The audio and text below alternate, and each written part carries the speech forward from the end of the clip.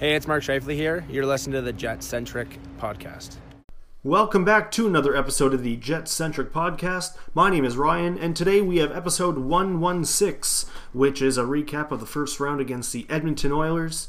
At the time that the episode was recorded, it was actually before Game 6 of the Leafs-Habs series, so that was sitting at 3-2 at the time. As of right now, me recording this and posting the episode, it is actually Game 7 in the second period. It is 1-0 Habs. Of course, the winner of this series, the Jets, will face in round number 2. So, please enjoy the episode, and we will see you in round number 2. Hey everyone, welcome back to the Jet Centric Podcast. It's Liz here. I'm joined by Daniel, Justin, and Brian today. We just thought we'd sit down and do a quick little series recap of the series that we had against the Oilers. We realized we did a lot of intermission stuff and post-game stuff. We haven't put out an official podcast episode on it, so we thought we'd come out here today and do that for you. So here we are on Saturday, about 5 days out from the Jets sweeping the Oilers at 1 a.m. on the Monday of May long weekend. It's been a great week for me. I don't know about you guys. Well, Tuesday was pretty rough after that triple overtime. Yeah.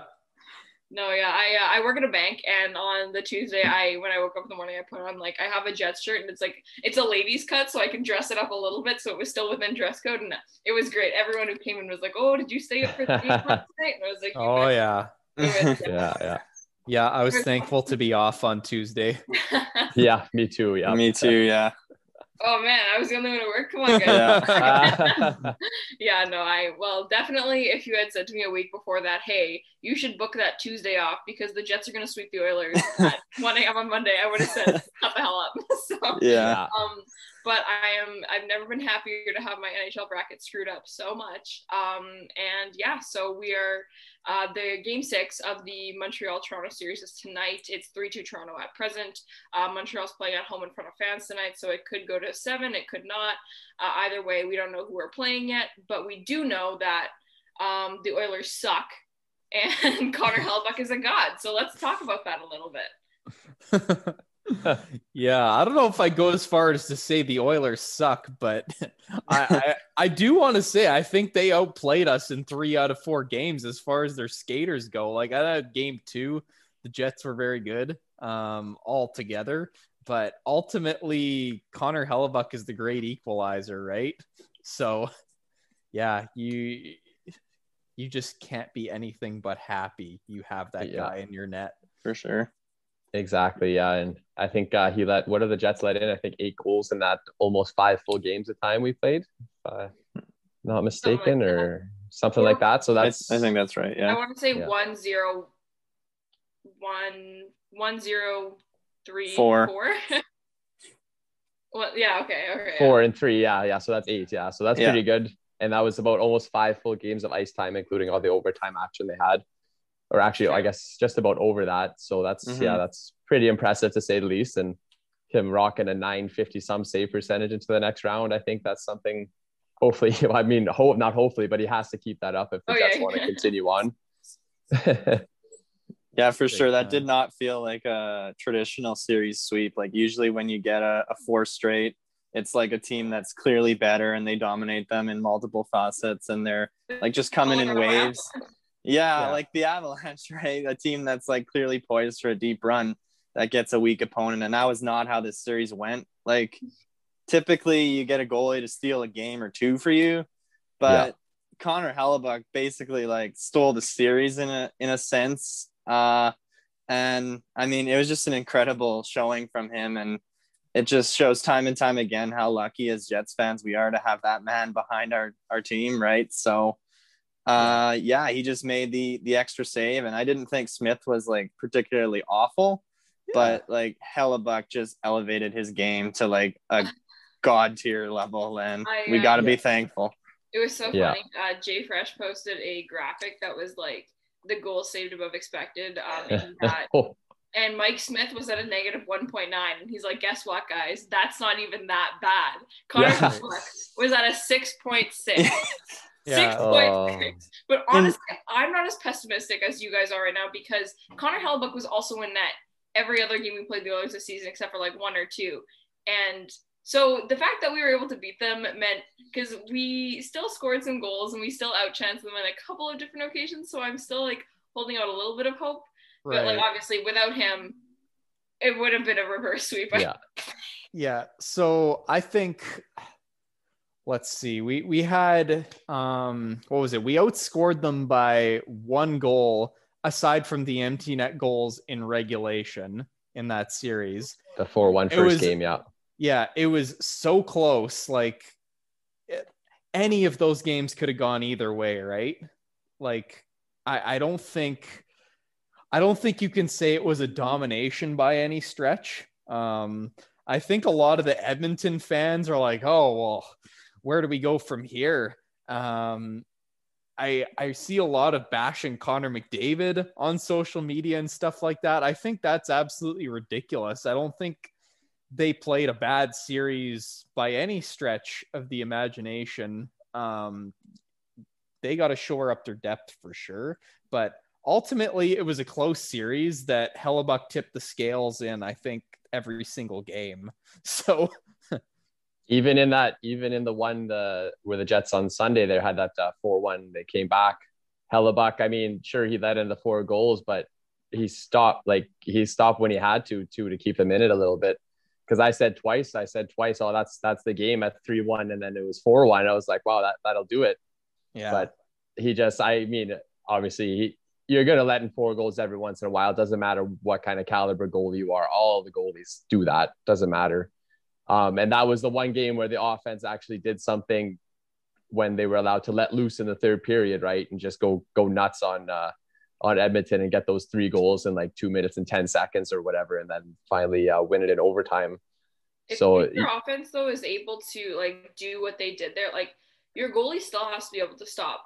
Exactly. Yeah. Because say we had gotten to that 4-3 point and the momentum was on our side and they got one chance and he let that in, that game was done. If they had stopped the momentum. But that's one of those things where it's like, I don't think he did anything overly stellar in that period of time. I don't remember the game very well in that sense because I wasn't really watching Connor Hellebuyck at that point. I was watching Mike Smith. Like, please, be Mike Smith.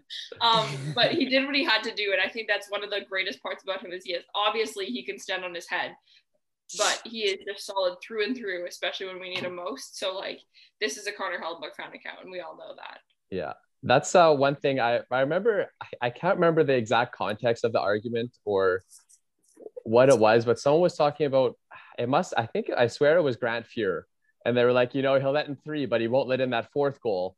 And that's kind of what I said after. I was like, Hellebuyck let in 4, but he didn't let in that 5th goal kind of thing, right? And obviously allowing 4 or 5 goals or whatever in a game is not necessarily ideal, but it's just kind of that little bit of clutch, I guess, to make that timely save when he needed to, because I'm sure he had to make a couple in the third period that we just don't remember because we were so thrilled with the result of that third period plus that overtime, right?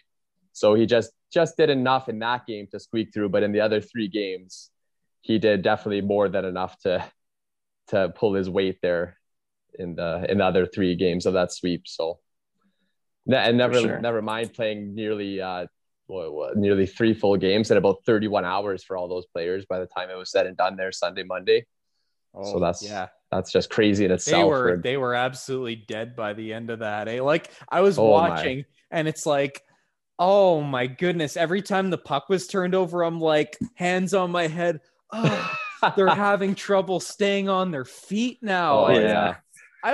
It wasn't even necessarily, it wasn't good hockey by the end there. They're just trying to survive. And then eventually Kyle Connor pots the goal there and you scream in excitement and then you let out a huge sigh of relief. Yeah. How fitting too is it that it's Kyle Connor that scores the goal, and I know it's like the 9th period, whatever, all the excuses, but he's not back checking. He's just floating in the neutral zone, hanging for an outlet pass, and then of course he buries the goal on there on the shot, and it's just such a fitting way for it to end. Hey? Oh yeah, of course. Yeah. It was so funny, but you know what we didn't talk about enough on that goal was Connor McDavid. Okay, here are my thoughts on Connor McDavid. Connor McDavid is the best player in the NHL, and I am willing to say that he's better than Wayne Gretzky. Like, I know that's a ridiculous thing for me to say right now, but I am almost there. I think he's underpaid. I think the media talks about him. Oh, he's definitely underpaid. I have a lot of thoughts about him, most of them good, but I was so happy to see Neil Pionk just get that puck from him and right when he needed to and make that little chip up the ice. I was like, this is so perfect. It was so funny. The rent-free memes. Neil Pionk does not live in Connor McDavid's head rent-free. I can assure you of that, but it was still quite funny. And the way that, like, it was kind of almost a lazy play by McDavid, because in that situation, that was coming off that penalty kill the Oilers had, right? That's why they were so spread out. They were both the D were going off for a change, I think, in that. And he made a half-ass. Yeah, something crazy. But he made a half-ass attempt to get it like behind the D and kind of flubbed it a little bit to Pionk there, and Pionk just had Pionk. I think I don't know if he actually said he saw Connor or not, but it looked like he said he didn't, right? So he was just chipping it out. Yeah, he was just chipping it out, and there's Kyle Connor just waiting there with half breakaway up the right wing, right? So. He shouldn't have admitted that. Like he should have said, "Oh, I saw." He should have gone full hero on that one. Like, no one would have known. We would have, especially in the third overtime. You don't know what they can see. Like I always said, by halfway through the second, like their eyes are crossed and they don't know where they're going, up or down. And I think, like you mentioned, there after probably the first half of that first overtime, I think that's when the play really slowed down after those first 10 minutes, and then it was just survival mode and try not to get beat around the edge by a guy that can't even skate anymore. So that's probably pretty easy considering that. But funny. I actually want to talk about that overtime super quickly though. And I remember one of the other overtimes, I don't know, there were too many, but in our post game or our like between third and overtime intermission, we were like, is Paul Maurice going to shorten the bench? And everyone's like, that means he's going to bench Nate Thompson and Trevor Lewis? Not a chance. Wow. And then he did. Do you think that's his choice, or do you think it was because Alex Chiasson and Jujhar Khaira were benched as well? Are we speaking specifically of the fourth game? Yes, the last game. Because that was the only one I think that benched anyone. Yeah, that's right. Yeah, you're right. I think it's probably a little bit of both, but he definitely obviously had the lineup control, so like of matching the lines. So I think that probably factored into. Right. I'm not really like, obviously I don't want Thompson or Lewis on the ice in overtime. Like maybe Lewis, like for one of those fire shifts, plug shifts. But at least he got Perreault out there for a few, and Perreault was able to actually generate probably the most chances, I think, for the Jets in his limited overtime ice time. But I think it's probably a proponent of both. The Oilers had shortened their bench immensely. They were basically running 4D and like 8 or 9 forwards or whatever. So I guess that probably did have some kind of factor. I think I was looking at it. I think Chiasson and Khaira were the only ones who didn't play at all. But like Devin Shore played like 3 minutes. Gaetan Haas played like 4 minutes. Like it wasn't like he only really like benched a couple of people, like, but they were still running basically 2 lines the entire time. And then what are their names? Kiki and Bear didn't play. What the hell's his name? Kukuk. Slater Kukuk. Yeah, they were calling him Kiki when he played in Chicago, and then all of a sudden he showed up. Yes. And then he showed up in Edmonton and he played like a first game this year that we watched, and I was like, his name is Kiki. It's the same like, I don't even know. It was weird. Anyway. The first time I watched him was, I think, as a rookie in Tampa, and they called him Cuckoo then. So I don't that's Kiki. I don't get that, but hey, whatever. However they want their name pronounced, I guess. Or I remember I wanted to check. I was like, I wonder where he's from, and he's from like some township in like southern Ontario, and I was like, oh, okay. Anyways, but they didn't play, and then. That was a whole thing with Ethan Bear making a mistake that literally any defenseman could make at any point in their career and getting benched. You know what? Sometimes that happens. And then the internet exploding on him. Probably the worst thing to happen in the entire NHL this year. Garbage. Probably the worst thing. That was awful. Yeah, I don't even know what to say other than just that's not right at all in any sense.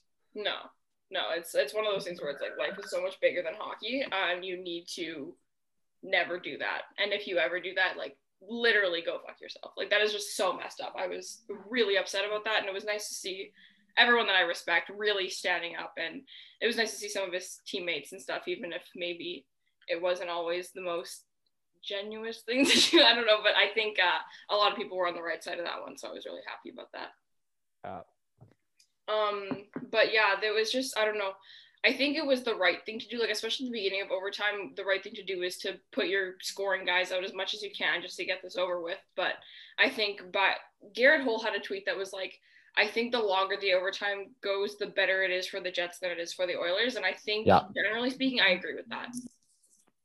Yeah, because the Jets could roll 9 pretty easily, I think, is compared to the Oilers. They could probably only roll 6 like they did for most of it, right? Oh, did you see the shift length that Nurse was playing? No, like that was out of this world. He had like a 4+ minute shift at one point.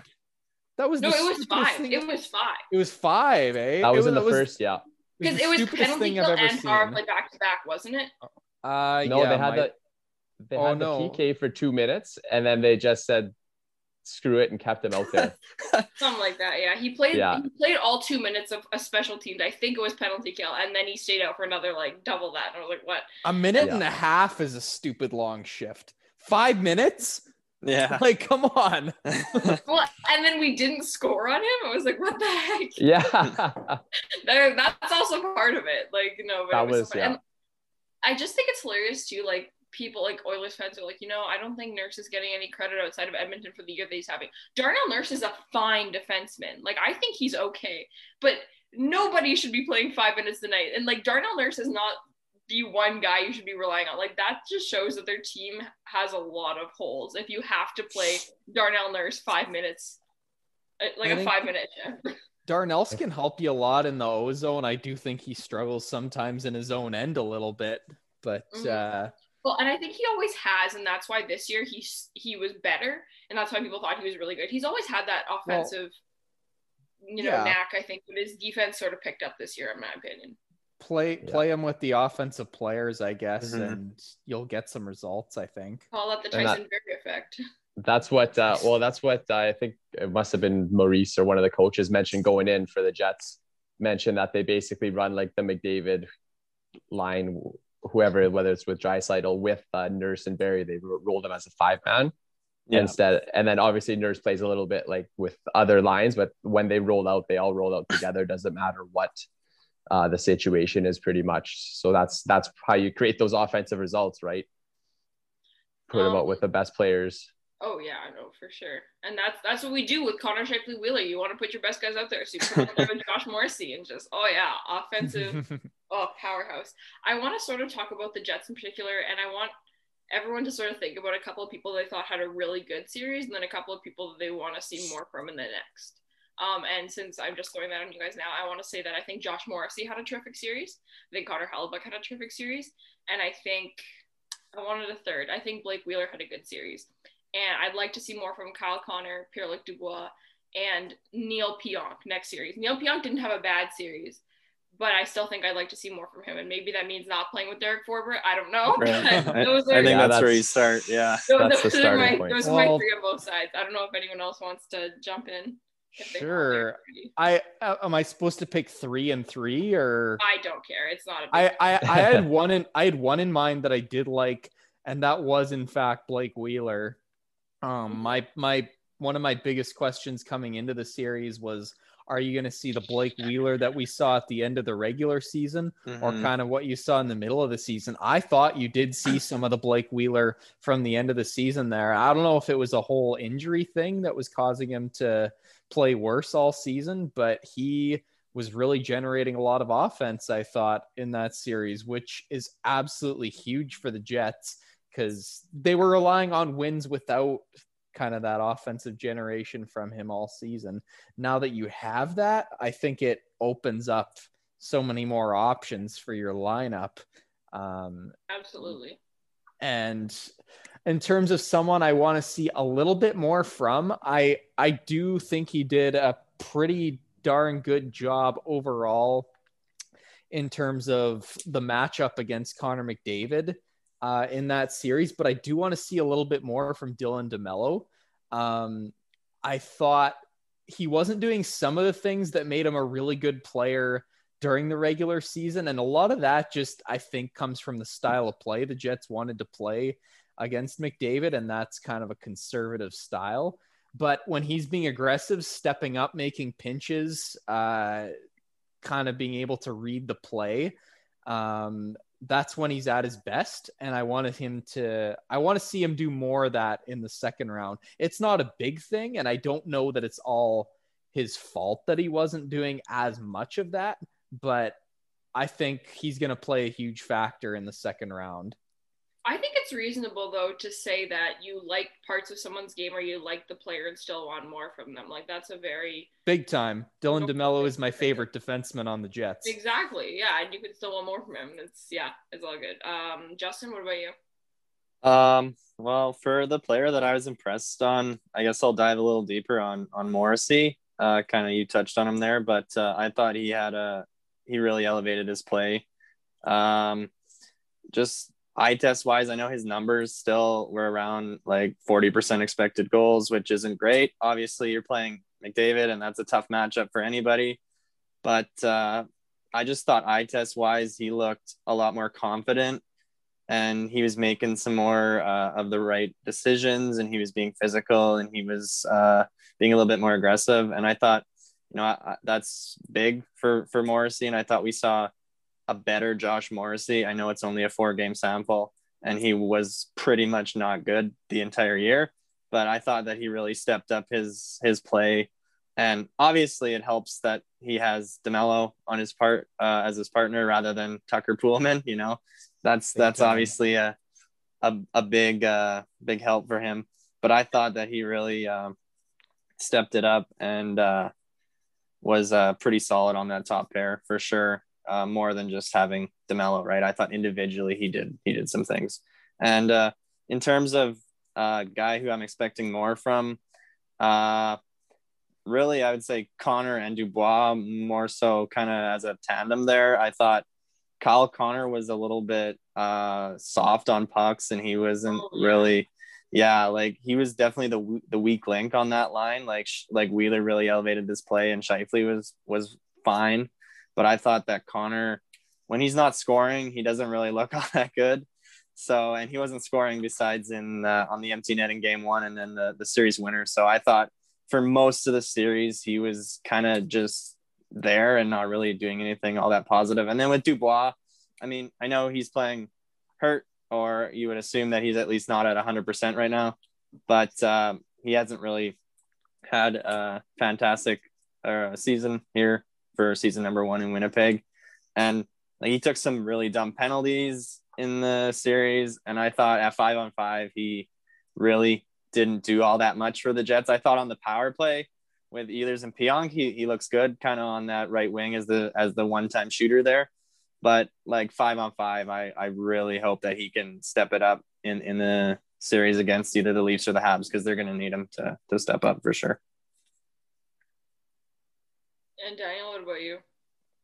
Yeah, so you guys pretty much touched on like half the team there. So I'll sorry.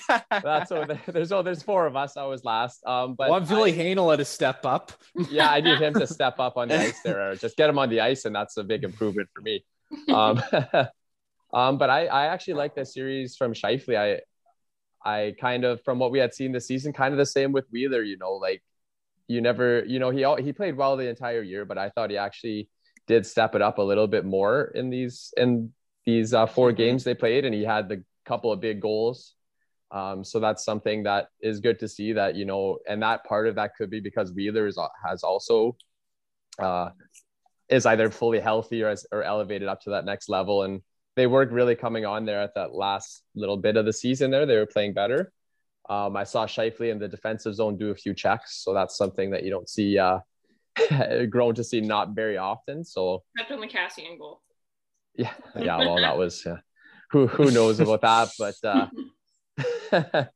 and then you mentioned the power play there with actually, I'm just gonna kind of go off on a tangent here about the power play. And Maurice ran the second unit first a few times, which is something good to see. and whether that was because of who was on the ice heading into the power play, but usually that tends to not matter very much for Maurice. He usually just sends out that one, sends out that two. So it was nice to see them use that second power play unit as the first power play unit on a few more than one occasion or two, and they actually were able to get some chances and stuff. And I've gone completely off the rails here, but so yeah, I kind of like what I saw from Scheifele, and obviously Josh Morrissey. We all enjoyed watching him score those couple of goals, right? He made some very good individual plays in one-on-one battles, and winning the puck and so on, and making good back checks, poke checks, stick checks, that kind of stuff. So obviously he has definitely come on, I'd say probably in the last three quarters of this, or the last quarter of the season, and then into the playoffs. Now he's really turned it around, and hopefully that's something that we can continue to see. And then I'm going to go a little bit more here, but I think I actually like the way that Logan Stanley was utilized, and how he was able to play to the level that he needed to play to at least keep up and not allow many chances against when he was called upon. And I know obviously it's sheltered, but you need those guys that are sheltered to be able to at least equal out what the other team is putting at them, right? I don't know if I explained that quite right, but no, that's perfect, I think. Yeah, you just need them to at least play the role that they're asked to play, right? Play their 13, 14 minutes, and he did that, as well as Tucker Poolman too, right? They kind of held their own when they had to, and there was times even when they did get stuck out against McDavid on an icing, and they just held on long enough to be able to get that change or get that whistle to get off, right? And that's something you need. Yeah, I don't dislike that pairing in the slightest. Like, I am more than okay with it. It brings me back to the way who's been super hard on Pullman and Stanley all year. So yeah, and to the way that brings me back to like Tyler Myers, right? Like when he was playing those 13, 14 minutes a night, he was great. That's the kind of play that, like, that's where he thrived, was that third pairing. And I'm still talking here, but guys I want to see more from. Probably I could agree with seeing more from Kyle Connor, especially on the 5-on-5. Like, we know on the power play he's going to get a billion shot opportunities, or a billion shots, whatever. But playing the 5-on-5, just be better. Basically, that's all. Just overall, even in the ozone, just be better. Don't do the suck, as Ovechkin said that one time. So, other than that, like, you could always expect more from pretty much everybody, always. But there's definitely some guys that have underperformed more, like Dubois and such, that we just need to at least see them actually do something productive, right? So I'll leave it at that. Yeah, bro, just get good. Just get good. I'd like to see more from that second line, period. Like, I think, well, firstly, they had Andrew Kopp at the beginning, and they had the Perreault Lowry Appleton line. That was way better than the Kopp Lowry Appleton line, in my opinion. And then like, Ehlers only got to play one game. He was good, or two games. He scored. Oh my gosh, I'm sorry, fake fan. And so, like, once he's getting his groove back, but like we said, Dubois, we want to see more from him. And I didn't think that Stastny had the best series, which I really hate saying because I adore him with my whole heart. Right. But I just think he looked a little bit slower. And then he made a couple of dumb decisions. And, like, every hockey player makes dumb decisions, but that's like his hallmark, is that he doesn't really do that. So I was really surprised to see that a couple times, a couple of bad giveaways and stuff. And he just seemed like he was always like half a step behind, which is, fine. Lots of players play like that, but that's not what you want from your second line center. And I think he's probably going to be a little bit better with this series, especially when Ehlers is getting a little bit, heated up a little, and he's got a solid line, not changing every single game. I think we're going to see more from him, but I didn't love his series, and it pains me to say that, but I wanted to add that in too. I'd like to see more from that second line, just in general. Yeah, I think Paul Stastny's one of those players that almost kind of plays to the level of his line mates and kind of tries to adapt his game to fit his line mates. And yeah, I kind of agree with you. I don't know if he had the greatest series. Yeah, one thing I've been hammering on forever is I really want to see him back with Kopp and Ehlers. Yeah, Kopp and Ehlers. But I think that would require doing something to Dubois that I don't think List would be particularly fond about. I don't even care anymore. I don't care. Like, I don't care anymore. See, no, I don't It's care. the playoffs. No, but like, if you leave that top line together, because they'll be together until I die. Not they die. They'll be together. Yeah. But then you have a Copp, Stastny, and Ehlers line, and then you have a Perreault, Lowry, Appleton line. What if you Sorry, ran? What if you ran a scoring fourth line and went with Dubois and say, I don't know, Vesseline, and then whoever, Harkins, Lewis, whatever have you on the other wing? You would kill somebody. Like, they would just be, especially if you have like every single line that's able to generate things. With having Matthew Perreault with Mason Appleton in there, I wouldn't say Lowry is the biggest like offensive generator or whatever, but he can do a lot of good things, especially when playing with guys like that. Like, I think you would be shoving pucks down other guys' throats, like, and against Jack Campbell or against Carey Price, if Carey Price is not playing well, sign me up. Like, that sounds good to me. Yeah, I was thinking about that intermittently throughout the last series, and I thought, like, my head always goes, why not try it? But I know they're not going to try it. Mm-hmm. Which is so weird to me. Like, I don't, like, Dubois comes in, he's a young guy, he hasn't been that good. Why does he have infinite tenure on the second line? Like, where did he earn that from? Like, I don't get it. I give it to him because I love him. Yeah, I was going to say it comes from you, Liz. No, but like, genuinely, it's actually like a question I've thought of a couple times. Like, why? Like, I realize his style of play is a top six, but why? I feel like Is it's there because I feel like it's because they don't want to like, they traded him for Laine, right? So like, that was like a huge star. And I feel like if they demote him to the bottom six or the fourth line, it's going to be like, oh, wow, you admitting you lost the trade or something like that. So I feel like they really want to make him work, and they're sort of jamming him in there kind of thing.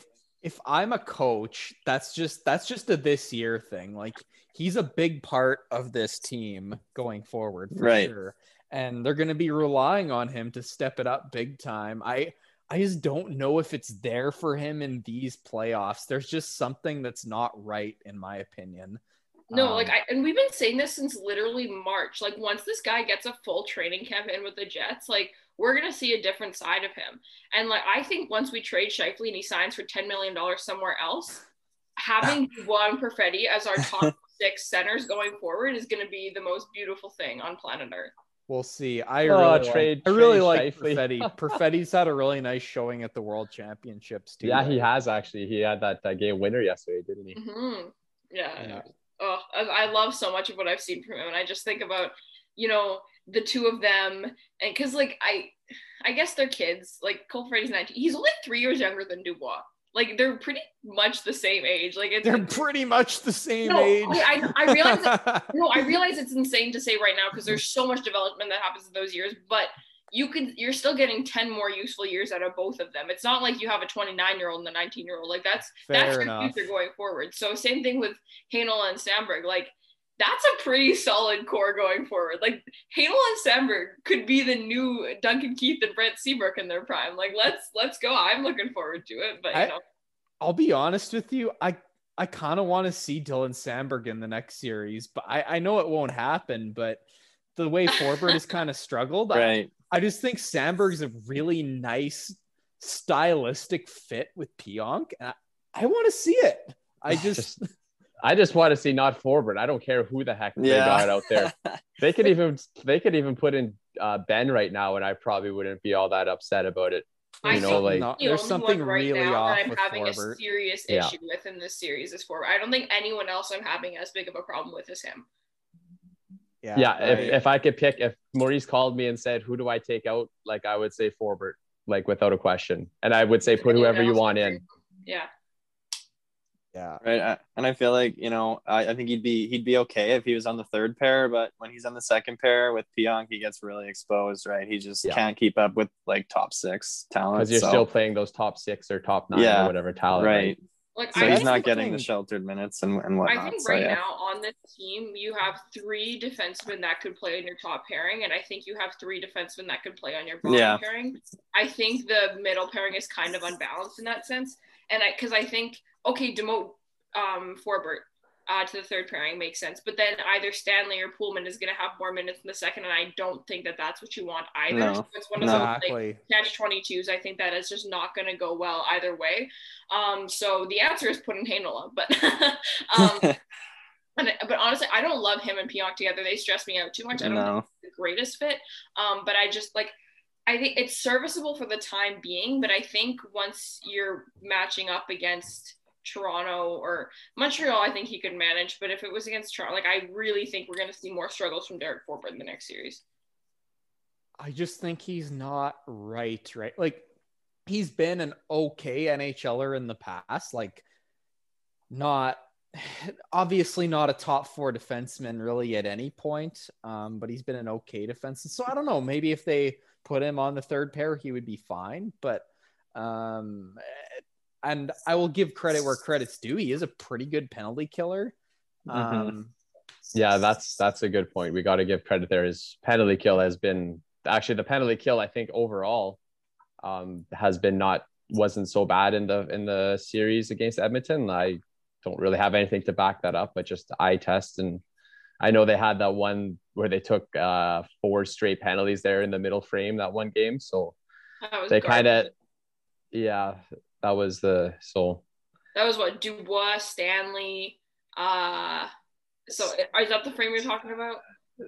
It was game 3, the Sunday one there where they really blew it and then came back and didn't blow it anymore. But yeah, it's when they had the 4 straight penalties like in that second period and leaking over in the third. They only let, I think Edmonton only got 1 goal out of all that. So if you're penalty killing half the period and you only let in 1 goal, that's not too shabby, I don't think. And I can't. Leon Draisaitl at 5-on-5 or 5-on-4 is terrifying. Like against that, like Connor McDavid is Connor McDavid. He's always terrifying, and I don't want him on the power play as much as you don't. But Leon Draisaitl, I think, becomes a different animal on that power play. So I think that was a huge motivator for those guys being able to kill off all those penalties. Like obviously, it doesn't reflect on the score sheet in favor of you, but it could have easily become 7-1 in the span of minutes there. So yeah. No, it's definitely a positive. I actually want to talk about something else too, though. Like I was scrolling through Twitter and I have never seen mainstream media people that I follow as excited about the Jets as they have been in this series. And like, I understand that Toronto is Toronto, like that's Canada's team, whatever the hell, the Toronto Sports Network. But it's just been really exciting to see people who haven't followed the Jets all year get excited about them. Like I understand that they're not the best team in the NHL, but it's been really fun to see people like watching Jets games and hearing what non-Jets fans have to say about the team and stuff. It's been really, really neat and I love it and I want to keep it up. And to your point about the national coverage on the Jets, this is why we do the intermission shows during all the playoff games. Come hang out with us for 15 minutes instead of watching Bieksa and Cassie Campbell talk about cry over Nurse and whatever I don't even know what they were saying. I was too busy doing the intermissions, so that was good. So shout out to everyone that joined us, all those intermissions there. We had upwards of 40 listeners, I think, for each one. Even at 1:30 Tuesday morning, we had about 45 people on there. So that was good. So we're going to keep that up. Yeah, I didn't get to sleep till about 3 that morning. So. It was a long night. Yeah, no, but you guys did a fantastic job. I wasn't involved in the last one there, but oh man, I was way too tired. You guys absolutely killed it. After they scored, I was like, fire up Spaces right now. And I was like, absolutely not. I think after the first overtime, I was like, I am tapped out. But and it's one of those things where it's like, you want to do a post game, but if it's like, if you lose, like the game doesn't really matter anyway. Like it wasn't like a crazy comeback, whatever. It's like whatever. But if you win, it's like the greatest moment in Jets 2.0 history. Yeah. So it's like you have to be ready just in case. Yeah. So, and it was good. Yeah, no, it's been a ton of fun. And like just in general, like I've just been loving, like obviously it's Twitter. There are always going to be people butting heads, and that's part of its beauty. But it's been super nice just to like connect with all these random people. Like I remember I tweeted on the Jet Centric account. I was like, everyone drop your game day fits on like the first Jets game day, and everyone was showing pictures of their dogs dressed in white and all their Jets jerseys. Like it was just awesome. And like that's what I love about the playoffs, and especially this year, like it brings me so much joy because like my family is like dressing up in our white gear and sitting on our couch together. It's hard because we're not, all together, but it's like sometimes it kind of feels like we are. So it's going to be a very Jets thing to go on the best run the year that we can all be together, because our province is literally the COVID hotspot of like the freaking world. But you know what? It's been a ton of fun, and I'm really happy that this gets to keep going. Yeah, sure. I'm excited for whoever Montreal or Toronto, whoever we face. And I mean, if we can get a couple more games in, like we were saying, heading into the Edmonton series, we were like, if the Jets win, it'll be like 6 or 7 games. They'll force them, figure them out slowly over the time. And obviously they won in 4, but I think for the Jets to beat, especially Toronto, maybe not so much Montreal, but I think it'll be another 6 or 7 or apparently 4 game series. So, but that's something, I think, and the Leafs and Habs are very different teams. Obviously, like the Leafs are juggernaut. I don't really know they're the favorite, like clear-cut favorite.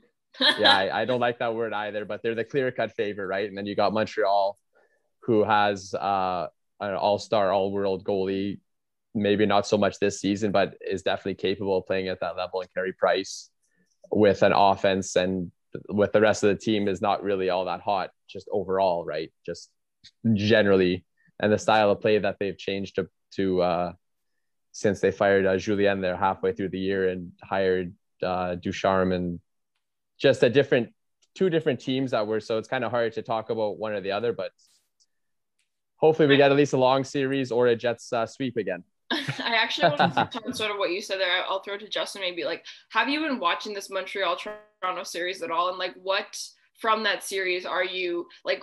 I know I, for one, in that last game, Campbell, like Toronto fans think that he's God on earth, like that's their savior, right?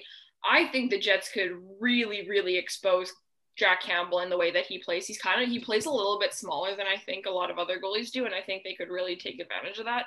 And I also think that Montreal is not as good as Winnipeg, even though I don't think Winnipeg's that good. So I don't know, Justin, if you have any kind of like thoughts on the series that you've been watching so far that might reflect on what's to come in the series, whether it's Toronto or Montreal that wins. Well, yeah, assuming that it'll be Toronto, right? Unless they somehow find another way to blow it, which would be hilarious. But I would love it. That's you for not playing Nick Petan. Yeah, there we go.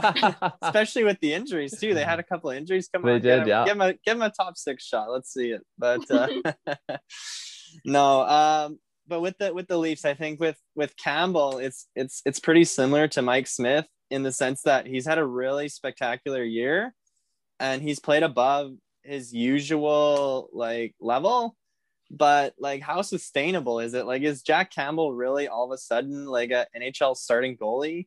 Or can he maybe have a few games where he sort of falls back to average, where Hellebuyck really can outplay him, and then all of a sudden the Jets have like a big equalizer in terms of, the Leafs on paper are a stronger team at 5-on-5, but if they have the much better goalie again, all of a sudden you never know what can happen, right? So for me, I guess it's all about, if they play the Leafs, does Jack Campbell keep his play up? And if he does, if there isn't really a clear-cut goalie advantage, I think that the Jets are in trouble. But if they can kind of maybe get some negative regression for Campbell, and he can kind of come back down to earth, that'll be a thing that can really hurt the Jets, I guess. But Montreal, I guess if it's Montreal, I don't know, like they're a team that's pretty similar to the Jets. I guess they generate a little bit more offense, but they don't have as much finishing talent. Right. And I do think that Carey Price is not Carey Price anymore. So he still is a okay goalie, but he's not like elite. And so I think it'll be an interesting matchup. I think against Montreal, I think the Jets win that series, but against Toronto, I don't see them pulling it out, to be honest. I'll quickly jump back and say my predictions are always off. But my prediction for this series is definitely that we will not see a repeat of the Vegas series. We are not going to get out goalied. I am very, very convinced of that. I don't think whoever we play, if they beat us, I don't think it's going to be because their goalie carried them through that win. Very sure of that. Here's what I think about goalies is like every goalie in the NHL is average. except Connor Hellebuck. I think that's a little bit of Andre Vasilevsky erasure, but he also has a good team, so I do think about that a lot. But I Vasilevsky had a great year. He did. I think otherwise, like, he's been a very good goalie, but it's been an excellent year for him. But I can't help but to think that Connor Hellebuck is just so far above the rest right now. Oh, for sure. Yeah, I agree with that. Yeah. And the thing with goalies, I think we have probably mentioned it in one of our pre-playoffs, is that in the North Division, like, the Jets clear cut have the number one goalie by far.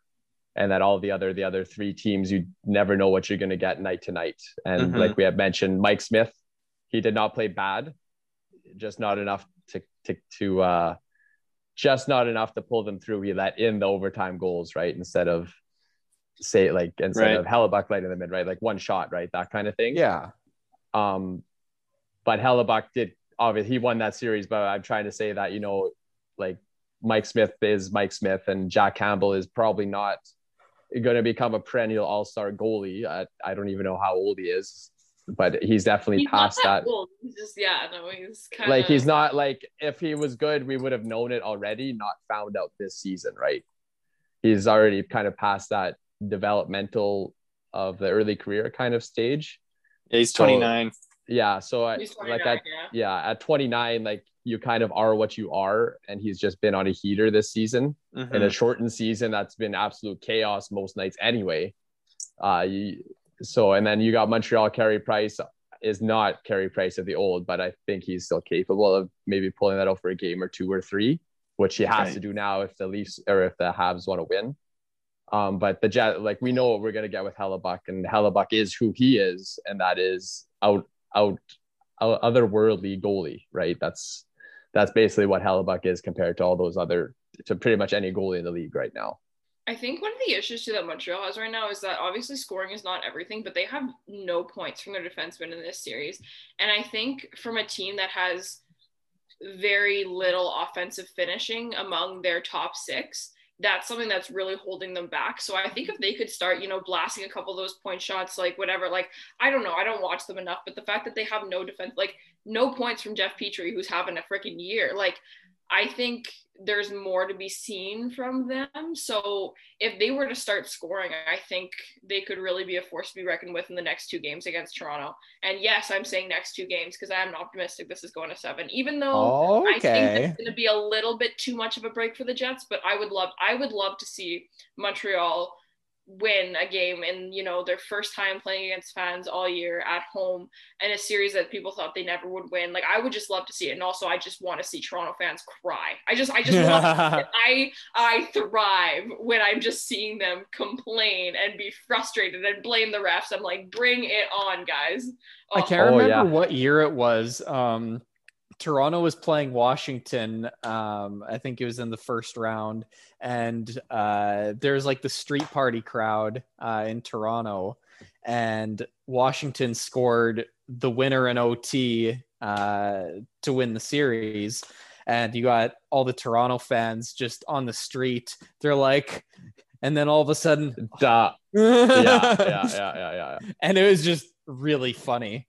That's like one of those things where it's like, if I'm on my deathbed and you play that for me, it might bring me back to life. Like, it's just like, I love it. Yeah, absolutely. That was the year actually they ended up with that cigarette guy there or whatever. That was that dark guy. Remember that viral? That was that season. I think you're talking. Got his own radio show or something. Yeah, got his own radio show and all that because he was on camera with a cigarette in his mouth, unlit inside it was in Washington, I guess, so they panned for like Leafs fans or whatever, right? But yeah, that's just that. I think that's the season you're referring to. It's pretty good memory there. And speaking about the refs and that, how do we feel? Like, I thought the reffing in the Jets series was fine, like for what you have grown to expect. Like, obviously it's never going to be perfect, but from what you're like, we knew they don't call penalties, especially in the playoffs for whatever reason that is. But I can't remember who put out a tweet, but the penalties were pretty close to the same rate as the regular season.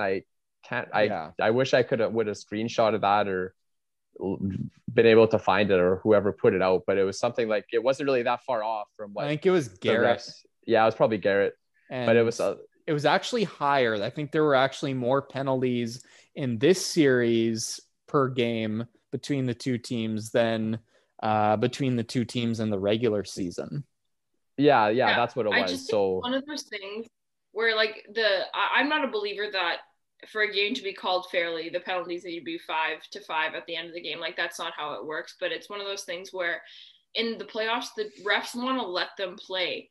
But when you have a puck over glass, when you have a blatant slash or trip, you have to call those.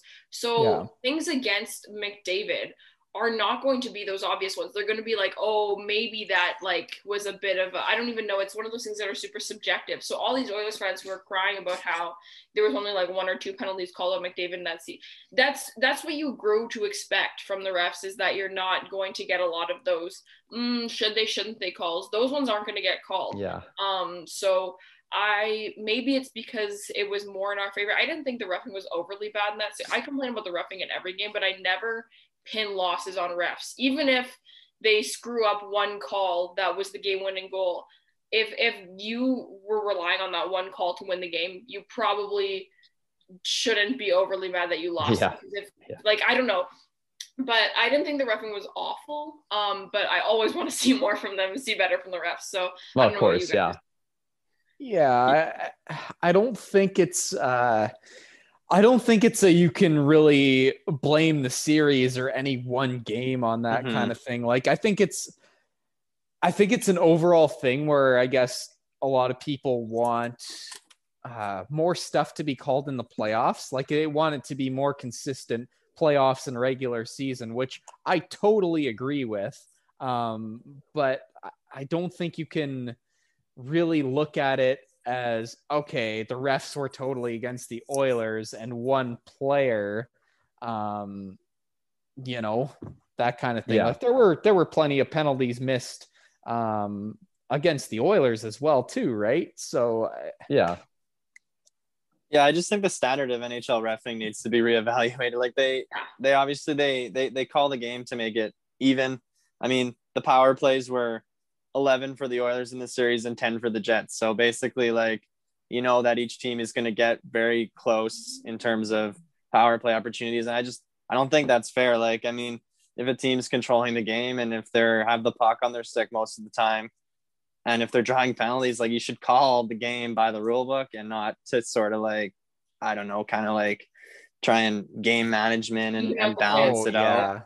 Right. So, I mean, I could see why Oilers fans are upset, but I don't think that this is just like they really screwed up in this series thing. I think it's just, if they have any complaints, it should be just reffing as a whole. And that goes for the whole league. You can't really pinpoint that on just one team or one player. So. Oh yeah, I think it's telling that Money Puck can come up with a model that can tell you the likelihood of the next team getting or the home team getting the next penalty or whatever. Yeah. I think that's absolutely hilarious that they can. It shouldn't be. Yeah, you shouldn't be able to predict that, right? That seems like something that should be pretty much variable, right? Like, you can take 7 tripping penalties in a row, like you guys, stuff like that. So it was just something that I had thought about. I saw a lot of they didn't call nothing but they actually called more penalties in the 4 games than they did against with these 2 teams during the regular season, right? So I think I don't know if I overcompensate for this feeling. I just get so frustrated when people, like, when a hockey team, when the Leafs lose a game and it's like, oh, the refs did this, oh, Montreal is dirty. It's like, is it possible that your team also just didn't do what they needed to do to win? And maybe me feeling that way overcompensates because I blame the Jets for everything. But it's also like, you got to find a fine line between there, because you cannot blame the refs for every single loss of your hockey team, because I promise you that's the only reason your team is losing. I promise you that. But I don't know. That's kind of where I'm at. I say it's my opinion, even though I just promised the world that that's not the case, but that's how I feel. Yeah, for sure. But yeah, I think we kind of just we wanted to sit down today to chat a little bit about that series that we just finished in a blink of an eye. No one was expecting it to finish that quickly, especially with our team coming out on the other side. But I know I think I speak for all of us when I say that we're really freaking excited about this. Like maybe we're frustrated that we didn't see some of this stuff in the regular season. Maybe we're like, there are lots of reasons that we're always going to be a little bit negative, and that's just who we are. But we're also just pumped that our team is going to play another round of playoff hockey, and we're excited to see what comes next. We're just negative people, and that's how it is. Yeah. But, and I think this has been going around a lot on Twitter lately, so I think I'm going to talk about it right here on the podcast. We are not telling you how to be a fan. We are never going to do that. That's not what we do. This is what we just want to talk about. I don't agree with Brian on some things. Justin doesn't agree with Daniel on some things. Like, we're always going to be like that, but you're not going to tell someone else how to be a fan. We're just happy. We're just happy to have a team. Sorry, that's not what I was going to say. We're just having a good time. Stop telling other people how to enjoy hockey. It's not that deep. Enjoy it the way you want to enjoy it. Mind your own business and go Jets go. Yeah, absolutely. I love having discussions with people.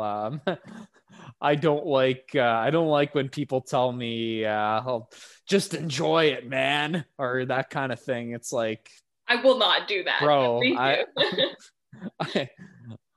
I do analyze sometimes, so there is that. And no matter how good you think your team is, they're not perfect. So right, like I think for myself, at least, like my favorite way to enjoy a hockey game is to watch it and see what I would do differently, because it makes me feel a little bit more involved than just being like, wow, they're all so good. I could never do that. Like, that would be easy enough to do, but that's just the way that I enjoy doing it. But you know what? Some of these people who never lost faith during the year and are just so positive, I also envy them. I love the way that they fan. Good for you. I'm super happy for you. You let me do my thing, I'll let you do yours, and then we can all just mind our own business. Yeah, we're all gonna have a party whenever the Jets end up winning the Stanley Cup anyway.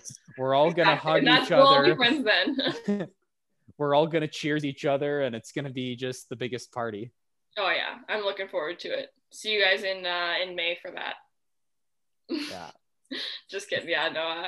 But yeah, if you want to do that when the Jets win the cup this year, because that's just the way that they do things, get vaccinated so that we can all party when they do it. Absolutely. This message is brought to you by Protect MB. Hashtag Protect MB. Alrighty. This was fun. Thanks, guys. Always a pleasure. And see you guys next week when the games start up. And yeah, always check out our Twitter for those intermissions. Sometimes pre-games, sometimes post-games. Who knows? And especially for those intermissions, if you have something to say, come on in and say your bit. We love to chat with people because we're all fans here and no one knows anything. So we all just like to visit with each other and disagree, agree. We're all family here, so yeah, that's it. Yeah, we'll see you guys. Thanks for listening.